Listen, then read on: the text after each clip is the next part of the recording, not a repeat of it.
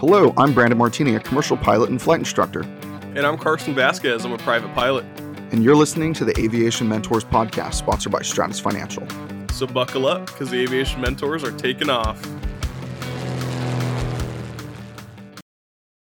So today we have a special guest of ours, and he's actually a really good friend of mine. I've known him for, probably 5 or 8 years, something like that. His name is Chris Cirillo, and he is kind of a pilot's pilot. He's an awesome guy to know, and a great friend. He's the one guy that can always connect people together and kind of knows everyone everywhere. And he's really fantastic to get to know. So we're really excited to have him on our show today. So welcome to be here, Chris. Thanks for coming. Hey, thanks, Brandon. Thanks, Carson. Appreciate it and glad to be here. Yeah, no problem. Yeah, thanks so much for joining us today, Chris. And today we want to give our listeners some insight on what's a pretty common goal for a lot of pilots in the industry. We know how much work is involved in achieving the goal of becoming a commercial pilot, so we wanted to hear your story. So let's kick it off with how you got into aviation. All right, so I got into aviation. I think it's kind of a typical story for most people. I grew up. I was born right when Top Gun came out. So for me, that's the first aviation movie I ever saw, and of course, it was the most amazing movie ever, even to this day. So that's really what got me hooked. And so initially, I always wanted to be a military aviator. I wanted to go into the military, fly those fighter jets, and go to Top Gun myself. But as I grew up, my taste matured a little bit more, and I started to realize in the grand scheme of things, what I wanted was a really good paying job, good work life balance, and all that while still being able to fly. So that's how I got to where I am today. That's awesome. That's what Top Gun does to people, for sure. I actually got a question by a guy once. I subscribed to this wine box, Whalen Wine. It's in Central California, and I became friends with him ever since I went there. And whenever he talks to me about aviation, and I talk to him about wine, and we both have kind of a mutual interest. And he asked me when the Top Gun movie came out, he said, "Hey, Brandon, has the new Top Gun movie done as much as this wine movie he told me about did for his industry?" And we started talking about it for a few minutes, and it's really true. The Top Gun movie got a bunch of pilots motivated, the original one and the new one. So I think it's really awesome that it came out. And just going and see the Pacific Air Show in Huntington Beach last weekend, I got to see a ton of those Top Gun type airplanes, which was really, really neat. So yeah, Top Gun definitely helped us out. Big time. But I want to 100%. So I want to talk about some of your jobs in aviation, because you are a commercial pilot, some places where you worked, where you work now. And you mentioned that work-life balance. Tell us some stuff about that, and where you started, where you're at now, and where do you want to be in the future? Starting off with my career, I did have a bit of a rough start. Unfortunately, going to school, sometimes you can make the wrong choice, and it can slow you down. So obviously, that's a very important decision going into aviation, is making sure you do your research and go to the right place. For me, I wasn't able to get my instructor ratings due to those circumstances, so I had to network and try and find a low-hour pilot job. And I was very lucky. After about a year or so of networking, I was able to find somebody who got my foot in the door with an aerial survey company. That company was called Geomni. They were part of Verisk Analytics. So I would fly a Turbo 206 and a twin engine Tecnam around doing aerial survey all over the country, actually. I was based out of Southern California, but the great thing about the aerial survey is survey work needs to be done nationwide, and it gave me an opportunity to fly around the entire country and gain just a vast amount of experience in different airspaces, different climates, all that stuff. It really helped me to, one, develop my stick and rudder skills, but also to just help reinforce a lot of that knowledge that was required of being a pilot. Understanding your regulations a bit better, understanding weather patterns, understanding the different types of airspace and how to communicate with people and enter and coordinate and whatnot. So that was honestly a great first job for me, because it really helped develop me into a more successful pilot. So after that, I joined a 135 cargo carrier called West Air, a FedEx feeder actually. So I flew a Cessna 208 Bravo Grand Caravan. and I did cargo work for them. Really fun job. So far, one of the best companies I've ever actually worked for. Great people. The job was really fun. Again, another learning experience because with that job, it was all single pilot ops. So you don't have somebody sitting next to you. It's all on you. And I've been into icing conditions, thunderstorms, everything that you can think of, and it really does test your skill and your knowledge by being able to be a single pilot and work under those conditions. But again, an absolutely fun job. And I think it's also a great step for some people, starting off in the industry. Everybody kind of wants to jump into the jets. So sounds like you've flown into some pretty crazy places and things. I hope you really didn't actually fly into a thunderstorm, right? Not into an understorm. No, we did have to dodge it, but again, it's understanding, how weather patterns work, which direction they're going, and how far you need to be away from them, and then navigating in that way. But yeah, it's, when I say thunderstorms, I'm just talking about navigating them. Oh, nice. Yeah, I know. I believe the FAA actually recommends at least 25 nautical miles. And I'll tell you this: I've been 25 nautical miles away from a thunderstorm, and I bet you that's still too close. I'm sure you would agree. Absolutely, absolutely. So neat. So what's your job now? What are you doing now after you've done that FedEx deal? Well, so after FedEx, I actually went to the airlines. I started off at the regionals. First off, I went to Mesa. I did all my groundwork there. Unfortunately, Mesa did have quite a few uh, training delays, and so I had to make a decision of whether I wanted to stay there or if I wanted to kind of go somewhere that didn't have those delays at the time. Nothing bad about Mesa. Absolutely great company. I think every airline out there still does a good job with what they do. Um, However, for me, it was all about getting to the goal faster. So I ended up actually getting another offer over at Republic and took it. And I actually completed my training there.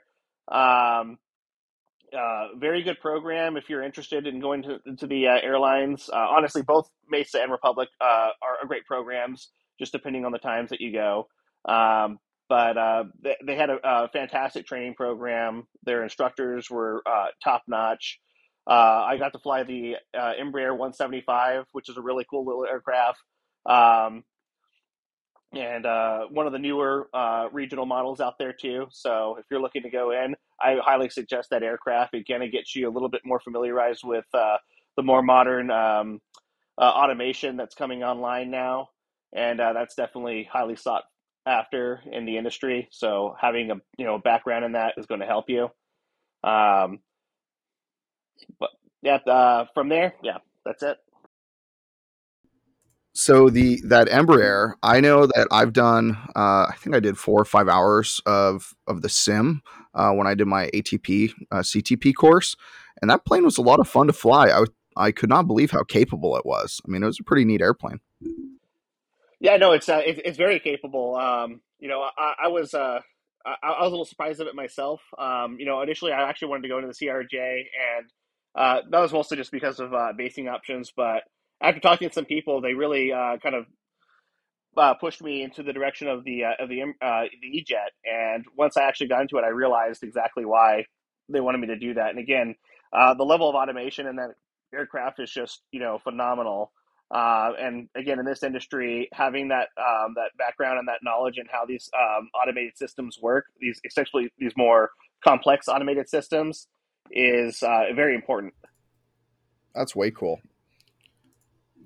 Yeah, I just have a quick question. Obviously, we're pretty far away as far as hours go, and the coolest thing I've gotten to fly is a Baron. So, how does it compare when you're talking about transitioning from the smaller planes, even something like a Grand Caravan, going all the way up to an Embraer? It's definitely a transition. The first time I got into the jet, I realized what everybody was talking about as far as understanding the aerodynamical difference between the two aircraft. Obviously, with any type of prop aircraft, it's so easy to just chop it and drop it. But when you're in a jet, things slow down a lot faster. Turbines spool down a lot faster. A lot slower. and also just the aerodynamic capabilities of the aircraft, the form of it and everything, the speed that it's going at. It takes a lot longer to slow it down. So you really have to understand the systems that are available to you as far as slats and flaps, gears, their limitations, and knowing the right times when to do all this stuff, particularly when you're in busy airspace and they're keeping you fast real close. So that was a little bit of a transition for me. I know I had to do two tours of IOE just to get signed off because that was definitely a transition for me. That's crazy. Thank you. What's your main goal in the future? Where do you want to be in aviation, like towards the end of your retirement, or in a year or 5 years? What's your future look like in aviation? So I'm glad you brought that up because initially my top goals were either going to be FedEx, UPS, or United. I just like United's business model when it comes to the passenger side, so that was kind of the only reason why I even picked the passenger. Otherwise, cargo has always kind of been my true love. I like the cargo work. I like the cargo lifestyle. So going FedEx and UPS were always an ultimate goal of mine. However, I am currently with FlexJet as a corporate company, and I never actually saw myself coming this direction. But now that I'm here, I'm starting to realize how much I like this job and how much I like this work life. And I have actually considered probably staying here for life now. Wow, that's incredible. I've heard a lot of good things about FlexJet, and I know, and everyone listening, I've known Chris for a while, and if he doesn't like somewhere, he'll definitely tell me. So the way that if he says he likes a company, they must be really, really good.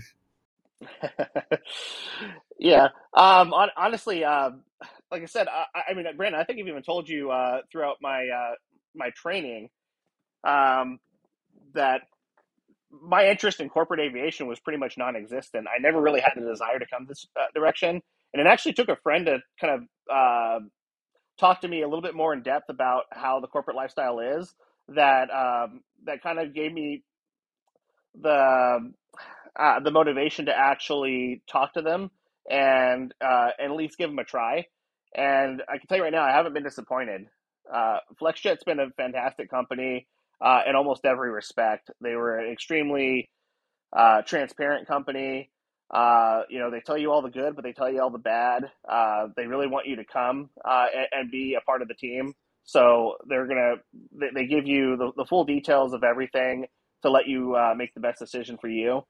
But the work life balance has been fantastic. The schedule flexibility is just top notch, probably non existent in this industry. The pay is great too. They've increased to current industry standards, and they continue to do so. Um, but it gives me the chance to kind of basically work whatever schedule I want, and also make a good living. I can't ask for more than that, and also we get to fly really nice private jets. So Way cool. So, Chris, you've had experience in pretty much all four arenas of aviation jobs. You've had time building jobs, regional, cargo, corporate. So, I'm assuming you've had a couple interviews along the way, at least. And do you have any tips or advice for people that are getting into these, bigger aviation jobs and having pilot interviews now? yeah, absolutely. First thing is networking. That's the most important thing in this industry. Is to network. Go to these hiring events. Go to these big organizational events like MBAA, Women in Aviation, RTAG convention, which is coming up here in Dallas in a couple weeks. Those are really big events to go to. Um, and it's a great opportunity to talk to people who are either in your shoes, have been in your shoes, or where you want to be. And so, talking to all these people, just opens up so many more doors for you. If you're somebody who's just starting off, like as a private pilot, and you still don't even see the light at the end of the tunnel, going to these places can actually get you opportunities for low-hour pilot jobs, or give you advice on how to get to the instructor level. Um, and if you're already kind of in the middle ground, it's a good place to just obviously start practicing your interview preps and whatnot. You can always, I mean, because there's so many companies there. If you have your ultimate goal lined up right there, maybe go to another company instead, and just kind of do like a practice interview with them. This gives you a little bit more time to kind of refine your skills in talking and conversation, and just interviewing in general, and kind of get all the bugs out before you actually go to the place that you want to. Um, for them, it's not really a big deal because they got so many people applying that it doesn't bother them that you come in and you're really just kind of doing it for the purpose of interview prep. They understand that. They understand this industry and they understand where you're trying to go. And in the long run, a lot of them are just actually there trying to help you too. They can actually see that, and they want you to develop into a better professional. So sometimes a lot of them actually encourage that. And I don't have that experience, just a private pilot. So what's the layout of these interviews actually like? Like when you go into them, what are you expecting? All right, so a general interview will be somewhere along the lines of a little bit of HR. It's a lot of get to know you, like right off the bat, trickle in with some HR questions, like tell me about a time, what would you do, type of scenarios. After that, they'll usually trickle in some technical questions, and after that, it's just it can depend on the type of company. Sometimes you might have a simulator evaluation, sometimes you won't. Again, that depends on the particular job. But that's basically the structure of it. Outside of that, there's a lot of great opportunities out there to help prepare you for those. Everybody talks about like the gouges out there, to get into prepare for the airline interviews and whatnot. Those are good resources to help you. I wouldn't fully rely on those because remember these interviews. I mean these companies know that those are out there, so they know people are basically kind of memorizing these answers and trying to get in.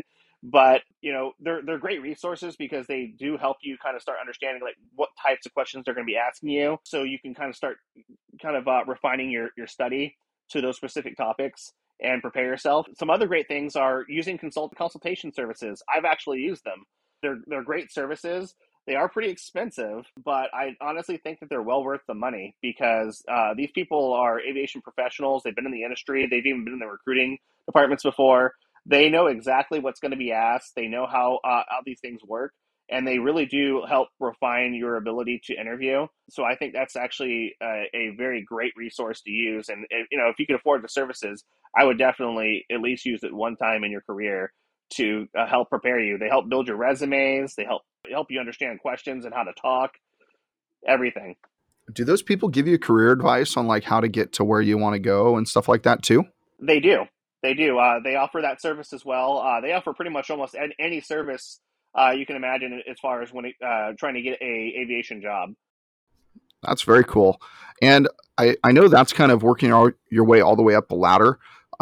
For people just starting out, because we have a lot of listeners that are just starting out in aviation or they haven't even taken their first demo flight yet.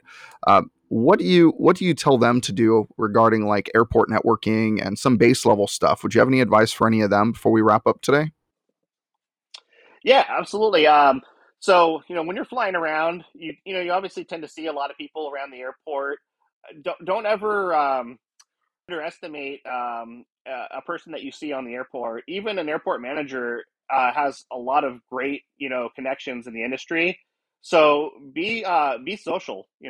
Talk to people that you see around. Be that person that people can look at as somebody who's talkative and enjoys the field, enjoys what they do, but at the same time knows how to communicate and just have that personable personality.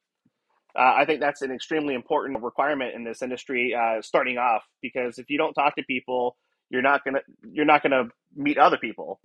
100%. And the reason why I asked that is I feel very strongly about airport networking and networking in general in an industry that you want to be around.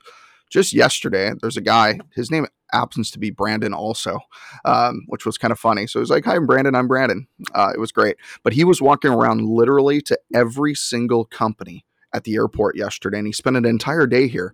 And all he wanted to do was get information about aviation, get information about learning to fly, get information about maintenance, get information about all parts of aviation because he was so dead set on wanting to get in this industry. And my guess is he woke up one morning just, I have to do this. And he literally went around and made friends with everybody. Super respectful, really well dressed, really smart guy. So that's just something you need to do if you want to make it in this industry a little faster, or you want to get a leg up.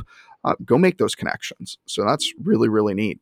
So thanks so much, Chris, for joining us today. Really had a blast talking with you and learning about what it's like as a commercial pilot. And hopefully we'll get to have you on again in the future, and we can kind of talk about some of the hurdles that you had to overcome, and some of the things that you do in the future. So that'd be really neat. I hope you'll join us again. Absolutely, Brandon. Anytime. Yeah, and thank you so much, Chris. A lot of those things are just things I wouldn't think about or don't have the experience to know yet. So I also really appreciate it. And thank you everyone else so much for listening today. We hope you have a better understanding of what it takes to become a commercial pilot and what it's like to be one. And if you want to reach out to either one of us, you can reach us on Twitter or Instagram at Mr. Martini Guy for me, or for Carson, it's at Carson_AV17. And Chris, would you like to throw your handle out there? Yeah, if anybody wants to contact me, Brandon, you're more than welcome to hand out my information as necessary to potential people, and I'm more than happy to answer questions and take just anybody who wants to know anything about this industry. Awesome. Thanks so much, Chris. Yeah, and as we wrap up for the day, just remember we're here to guide you in your aviation journey, so fly safe and enjoy the ride. Thanks, everyone. Have a good one.